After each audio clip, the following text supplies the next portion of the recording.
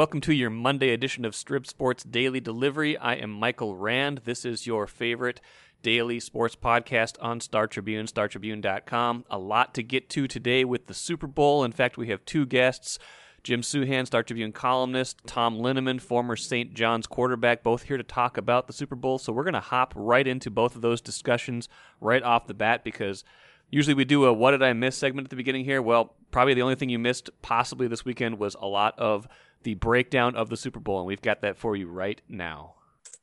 Well, my first guest here today on Strip Sports Daily Delivery, Star Tribune columnist Jim Souhan. Nice enough to check in with us this morning. Jim, how are you doing? I'm all right. I wish I had watched a better football game last night, but, we get what we get. I think a lot of us do. I think, I was 180 degrees wrong on this game. I thought Kansas City was going to win, and I thought it might be comfortable. But, boy, Tampa Bay played almost the perfect game. Yeah, I thought I picked the Chiefs just because I have so much faith in Mahomes to find a way. But so many things went wrong for them. The offensive line was much worse than I expected. I expected it to be not very good, but I expected it to be manageable. But it was really bad. The Bucs played really well. The Bucs learned a lot from their previous game. Played over the top and forced. I thought really the best analysis of the game I saw late last night was from Steve Young. He was saying that the Chiefs want to hit the home run, and they have hit the home run, and they hit the home run frequently the last time they played against the Bucs. And they're just so used to doing that. No matter how badly things are going, they're going to come to a 50-yard play or a long touchdown that's going to change the game. And Steve Young said, what was there for them were screen passes, the run pass option, running the ball. And he said if they would have been willing to put together 10 and 12 play drives and then convert those into touchdowns, they could have won that game, but they really didn't want to do that. They wanted to make the big play, and the Bucs were not going to let that happen. Yeah, and once things started going poorly and you can't do the thing you're used to doing, you start to panic, and then the offensive line, you're right, it's been held together by string, with the tackles both being out, but our old friend Mike Remmers looked pretty helpless in a lot of those cases. And it was just, it does underscore that it's hard to win without having that line in place, or at least a functional offensive line. Well, and that's the interesting thing about offensive line plays. The Hall of Fame is filled with offensive linemen who never won a Super Bowl. Having a great offensive lineman doesn't necessarily guarantee you anything, but you just can't have bad offensive linemen. You need to have solid offensive linemen who play well together. Maybe have one outstanding guy who you can just say, okay, you're just going to take your guy and we're not going to have to double on you.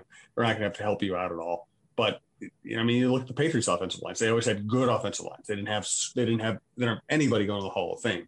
Yeah.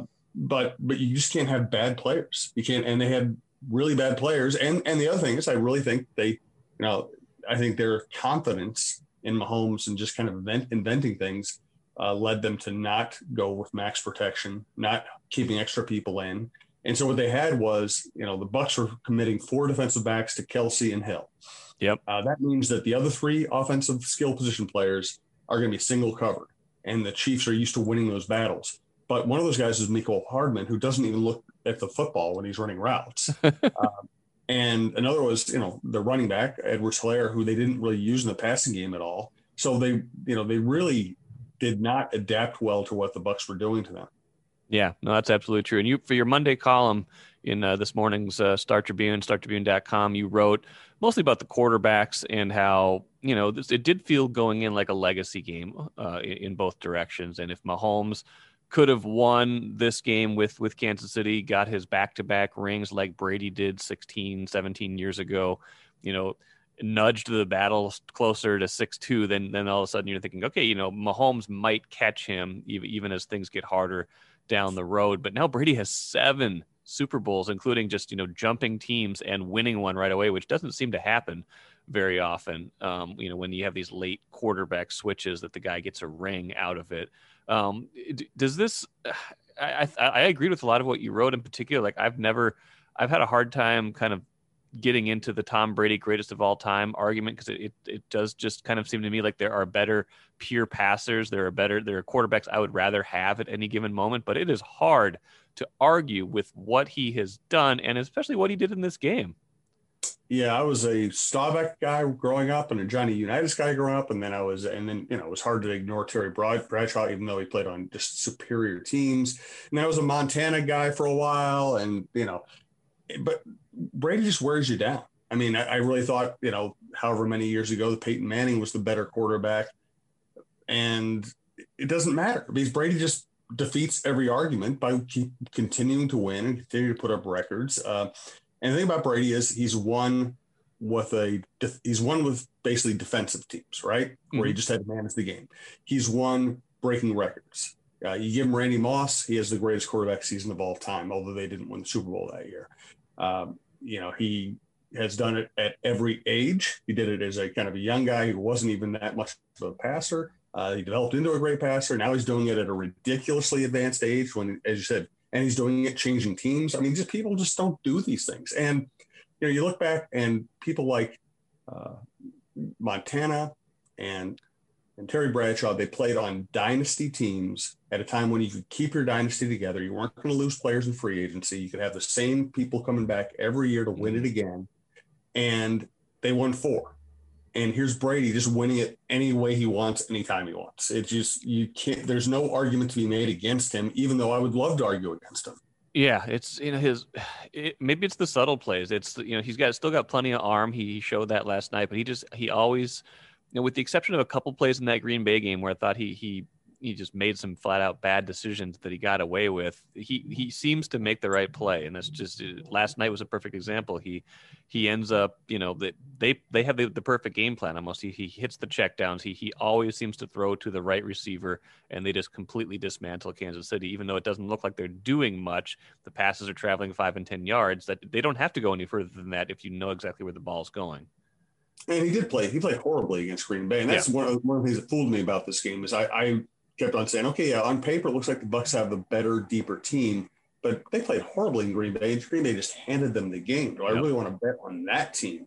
Yeah, no, that's true. It was a baffling game. So 31-9, by the time it was midway through the third quarter, end of third quarter, you're kind of thinking, okay, the magic's not going to happen. This is just going to be one of those kind of flat Super Bowls where there's a clear winner. Did the two teams that get there and did the game itself, if we kind of spin it towards, the local angle in Minnesota, did you learn anything about either of these teams or from this game that makes you think, man, the Vikings are further away, closer, anything like that to actually getting to this game and winning it? I don't think we learned anything new. I think we had some things reminded of us. Number one, yes, as you said, you got to have a functional offensive line. Even if you don't have great players. Number two, game planning and coaching matters in every big game, and it can change the tide. I really, I mentioned this in my column too. Andy Reid's a great coach, and his team looked unprepared. And you do wonder if his son getting into a horrific accident involving alcohol and putting a child into, giving a child brain damage. You wonder what that did to them as a team. And I'm not equating these things in terms of importance. The child's life is far more important than anything that happened last night. But if we're going to talk about football, how you prepare, what your mindset is, these things matter. The Chiefs looked discombobulated all game. As far as quarterback, it almost tells you the Vikings had it kind of right in 2009. I mean, they get the great veteran quarterback. He joins a team that's ready to win, and they should have won the Super Bowl that year, and they missed it. And the Bucs did what the Vikings were trying to do in 2009. Yeah, and what you wrote about that, and I've mentioned this before too, is the weird thing you think about with the Vikings, and is that for as much as they've tried to find that franchise quarterback or get that stability in various ways, whether it's the draft, whether it's now signing Kirk Cousins a few years ago, their two very best seasons of the last 30 years came with the veteran at the end of the career, the Randall Cunningham and the Brett Favre. And that's not a sustainable model necessarily, but there is the potential for more quarterback movement than you necessarily think. And you wrote about that for Sunday. It would be great if the NFL just completely opened, if there was more of an opportunity for that. First of all, what do you think of this offseason? Do you think there will be as much movement as is kind of being speculated about, or is this more kind of February fun, chatter that's going on right now? Well, I really, I think Schefter said month ago, there'd be like 18 new quarterbacks in the league. And if you look at some of the moves that have already been made, and a lot of teams are going to draft or promote somebody, maybe you get to 18, but it seems like a huge number to me. It seems like an unattainable number. But I didn't think Carson Wentz would get traded because of the ridiculous cap hit that he will incur, and the Eagles are going to trade him anyway.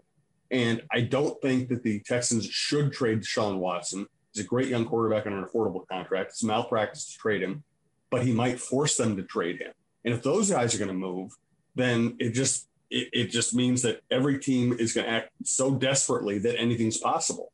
And with, of course, we're talking about the Vikings here. The Vikings are I think the exception. I think they are locked into Cousins for one more year. I think they're locked into the Spielman, Zimmer, Cousins, run this offense with Dalvin Cook, construct for at least one more year. And I think any big decisions to be made will be made a year from now. But I think the Vikings might be the exception. Yeah, I think that's interesting because you had some on Cousins in that Sunday column too. I'm going to read just a sentence. Said it's possible that the Vikings might stick with Cousins even if they could trade him without being financially penalized, which is, true. If they trade him this year, it's a $20 million hit on this year's cap that's just dead because of the signing bonus and all that stuff. Anybody they brought in that was high priced would they just be crushed. Although I think Schefter did report this weekend the cap looks like it's going to be a bigger number than they were anticipating, maybe 180, 181, something like that. They've been preparing for 175, 176, but still, if you were not Rick Spielman, what would you do this offseason if there's kind of this hot market out there where it seems like a lot of quarterbacks are changing hands? How tempted would you be to try to trade Kirk Cousins this offseason? Listen, I've not been a big I've been all over the map on Cousins, depending on all of us have time frame talking, because I thought it was a good idea to bring him in, and he has played in generally pretty well. And after a horrific start to this year, he played pretty well the last 10 games, and he seems to fit in its offense. There are good things you can say about Kirk Cousins. I just don't trust him to take you anywhere. So would I like to see them move on from Kirk Cousins? Yes. Would I like to see them move on from Kirk Cousins, take the cap hit, and make a deal that's actually available to them to bring in another quarterback? I just don't know what they can do. I really don't know what they can do without destroying their ability to field a good team or make whatever moves they need to make to shore up, their weaknesses. And I don't think it's the right time. It's theoretically possible, drafting where they're drafting, they could get one of the good quarterbacks in this draft. Is that person going to come in and with a team that is kind of built to take one last swing at this thing, is that quarterback can elevate this franchise quickly enough that person's a better option this year than Cousins? So even though I don't like saying it, I think the right plan is to give Cousins another shot with this group. And if you're going to blow things up, blow it up a year from now or 2 years from now. Yeah, and Zimmer kind of said as much a couple of days ago, even he was on the NFL Network, said Kirk's our guy. We need to fix the defense. The offense wasn't the problem. And all those things are true. It's just it's such an interesting off season of potential movement. Once teams start thinking about being able to upgrade at quarterback or make a change at quarterback, then their mindset changes and they might think, wow, could we go get someone like that, or would we want someone like that? But I think the biggest hurdle in anything like that is Zimmer and Spielman. This is a win now year. They know that the leash is not all that long anymore, and that if things go poorly this year, then this could be the end for them. And so is that the time to change the quarterback? Probably not. If their internal evaluations and their best evaluators tell them that, hey, this quarterback who just fell to us in this draft could be the next Mahomes or could be the next Herbert, something like that, well, that's reason to change your plans. I don't think you can count on that at this moment. No, you can't. Nor can you count on Tom Brady losing in the Super Bowl, as we found out Sunday. I mean, that's the thing about Brady. Again, you can't argue with his greatness and his accomplishments. I just find it to be very robotic, very uninteresting. No. And very hard to cheer for. It's also, most of the people in our country are hurting one way or another right now. And here you got this guy who's made $500 million. His wife has made more money than him. And he got a PPE loan for one of his stupid, meaningless businesses. How do you cheer for this guy? Oh, it's hard. It's hard. You got to watch his greatness from a distance. Well, Jim, great stuff. I appreciate you joining the podcast today, and we'll catch up with you again down the road. Okay. Great. Thanks, Mike. Appreciate it. I'm Nyla Jean Myers, Senior Assistant Sports Editor at the Star Tribune. Thank you for listening to Strip Sports Daily Delivery. This work is made possible by our Star Tribune subscribers. For unlimited access to the articles mentioned in this podcast and our coverage of Minnesota sports from pros to preps, go to startribune.com/subscribe. Hit me with a hot one. So today's hot take comes from Matt Wells, Fasola Matt on Twitter. His hot take, this was before the Super Bowl. Kansas City made it this far with a makeshift offensive line, so we can't excuse the Vikings for not making it this far. And Trader Rick, obviously Rick Spielman, is therefore off the hook for the failure of this season. I wanted to use this, not to embarrass him, because I think the Super Bowl proved the opposite, right? That you can have a quarterback like Patrick Mahomes who can just make magic out of nothing, out of poor protection, out of a makeshift offensive line like Kansas City had towards the end of the season when a lot of their guys were hurt. But once you face a legitimate pass rush or a really good team that's going to get after you and disrupt you with their game plan, you need at least a functional offensive line. Like any quarterback needs at least that. You cannot succeed if you don't have at least a little bit of protection back there. So I guess what it shows is that the Vikings still have a long way to go on the offensive line, right? I still don't think they are all the way to functional. I think they've gotten better. I think they've taken swings at improving it. I don't think it's, I think Kirk Cousins is part of the problem when it comes to protection, because even though he was pressured a lot this year, I think his drop back pressure rate was among the highest in the NFL this year at like 38%. Even given all that, he doesn't do as much as he could to get the ball out quickly to help his offensive line. But you look at a guy like Tom Brady. Tom Brady was pressured on like 24% of his dropbacks this year. So it does matter. You give a good quarterback enough time, and he is going to make you pay. And you don't, the opposite happens. And you saw in the Super Bowl, Patrick Mahomes in his first 40 dropbacks was pressured 24 times. That's 60%. You cannot win that way. And I think the Vikings will not win consistently or at a Super Bowl contending level until they fix that offensive line. Super excited to be joined right now by Tom Linneman for a segment I like to call Played the Game. Tom, former St. John's quarterback. I am not. Segment that's why when you say things, it's like, well, that's a nice little thought, or that's an adorable opinion. But like, yeah, it's fun. It's interesting. It's like, oh, that's a nice comment, Mike. I like when we can make a podcast segment out of an inside joke that we've had for like 12 years where you say you never played the game. Yeah, because it's an absurd thing to say to somebody. It is. Sure, people understand the irony. Right. No, but you did play the game, and you're here to help. I did, and you didn't. That's true. I mean, it's a fact, and it's a meme. You know what, though, Mike? You're blessed in other ways. Like, athletic prowess didn't come to you. Sure. I played baseball. I didn't play football. I didn't look at me. I did not play football. People can't see me right now. I did not play football. I played baseball. That is a game I played. That's none of my business. They can assume it. Yeah, that's none of my business. They can hear it. They can probably hear it. Anyway, Tom's here to help us break down one particular aspect of the Super Bowl. Wasn't a particularly close game in the end, but there was a time.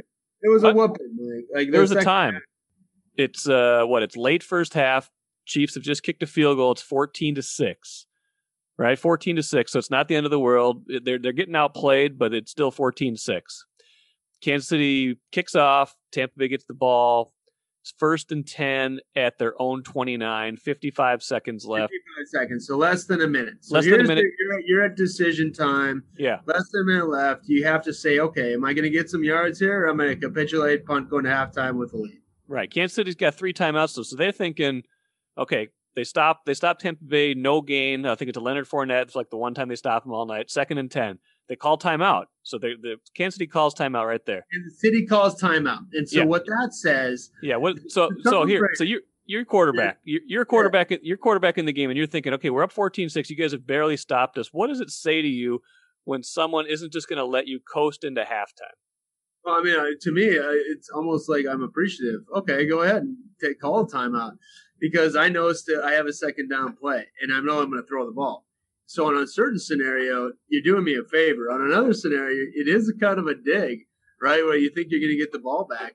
But I think what that does is that's just that little extra layer of going for it, of making the throw to Godwin on the second down play that was one of two of the biggest plays of the game.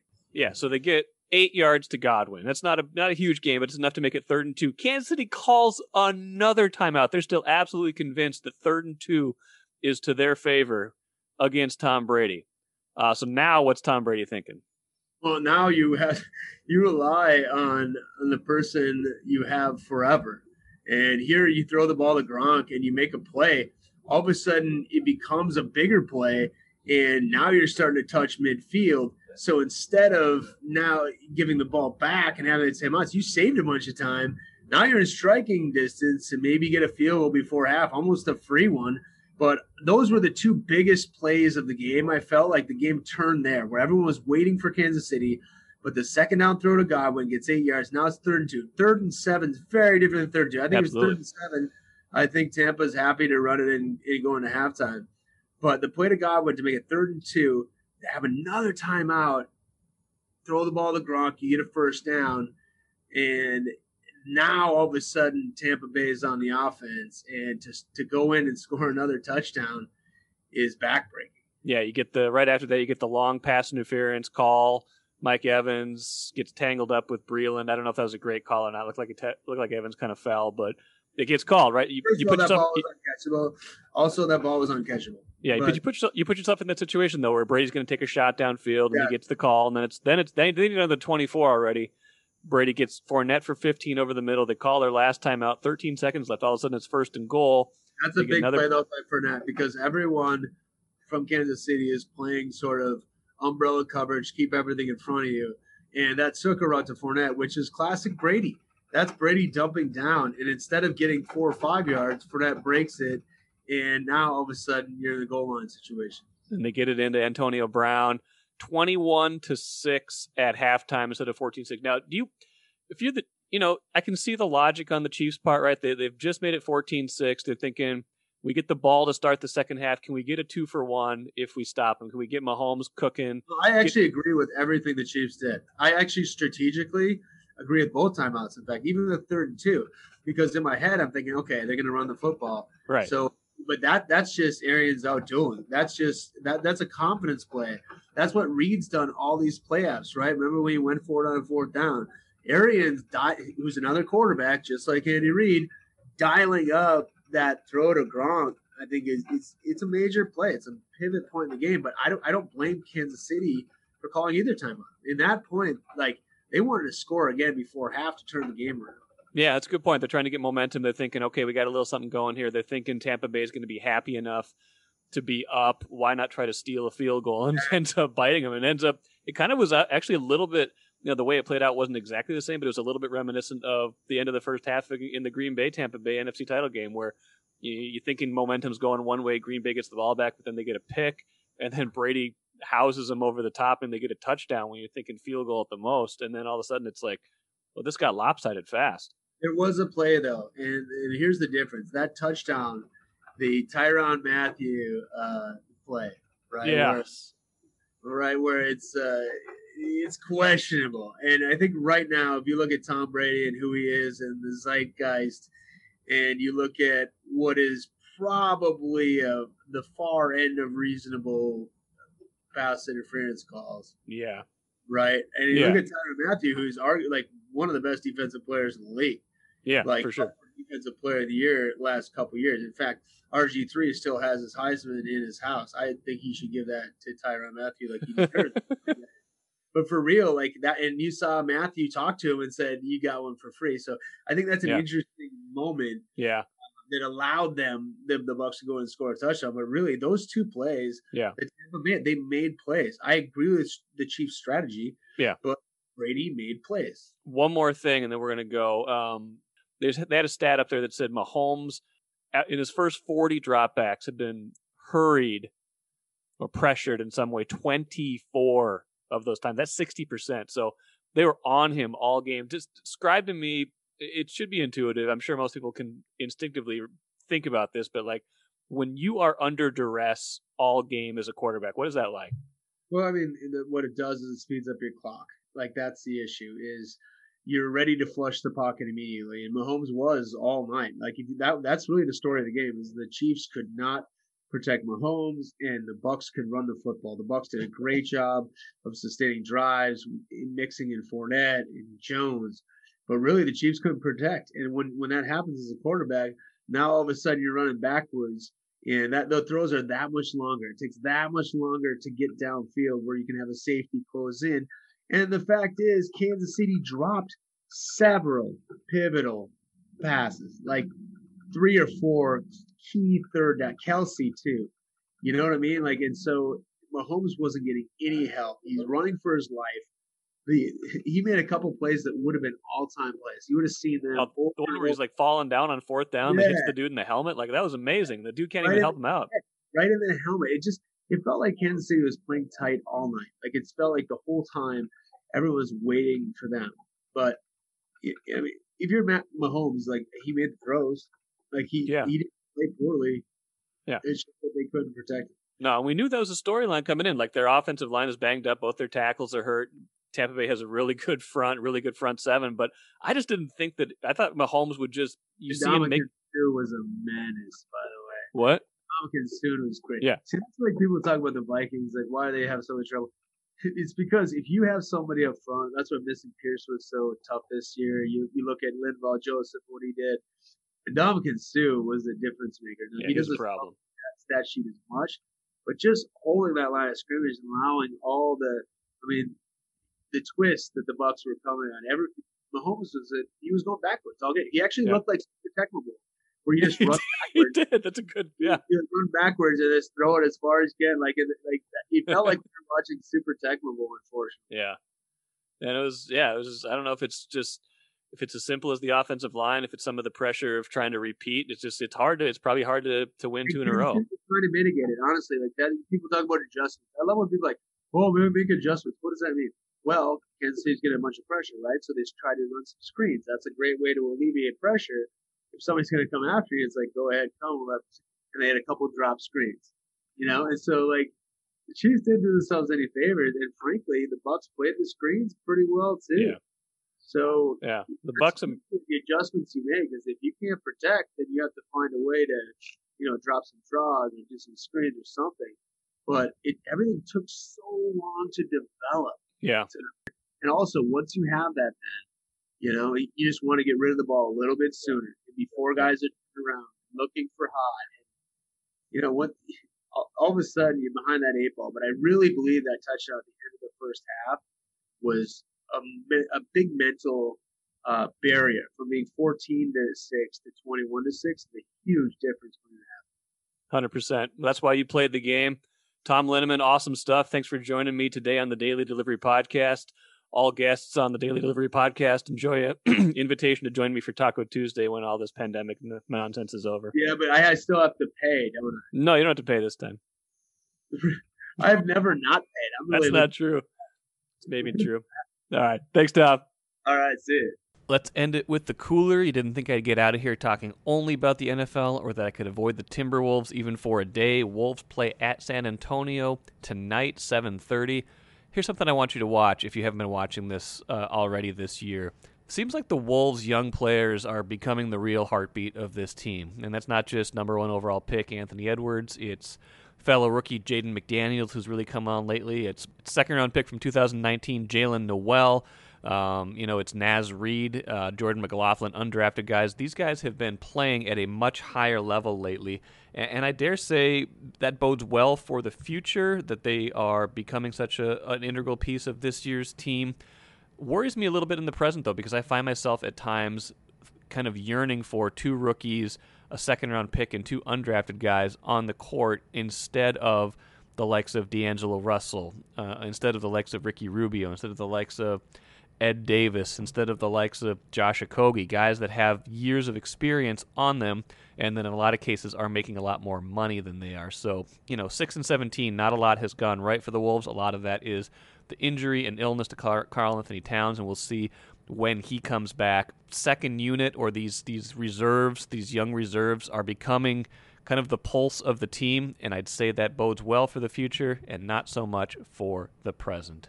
That'll do it for today's show. Join me tomorrow when I expect to be talking to Rachel Blount, Star Tribune staff writer, about St. Thomas and their transition to Division I. And join me in about a year for talk about the Super Bowl again. Who knows, maybe this will be the time a year from now when we're talking about the Vikings winning their very first Super Bowl. Read us on Star Tribune, StarTribune.com. Thanks for joining me on Strip Sports Daily Delivery.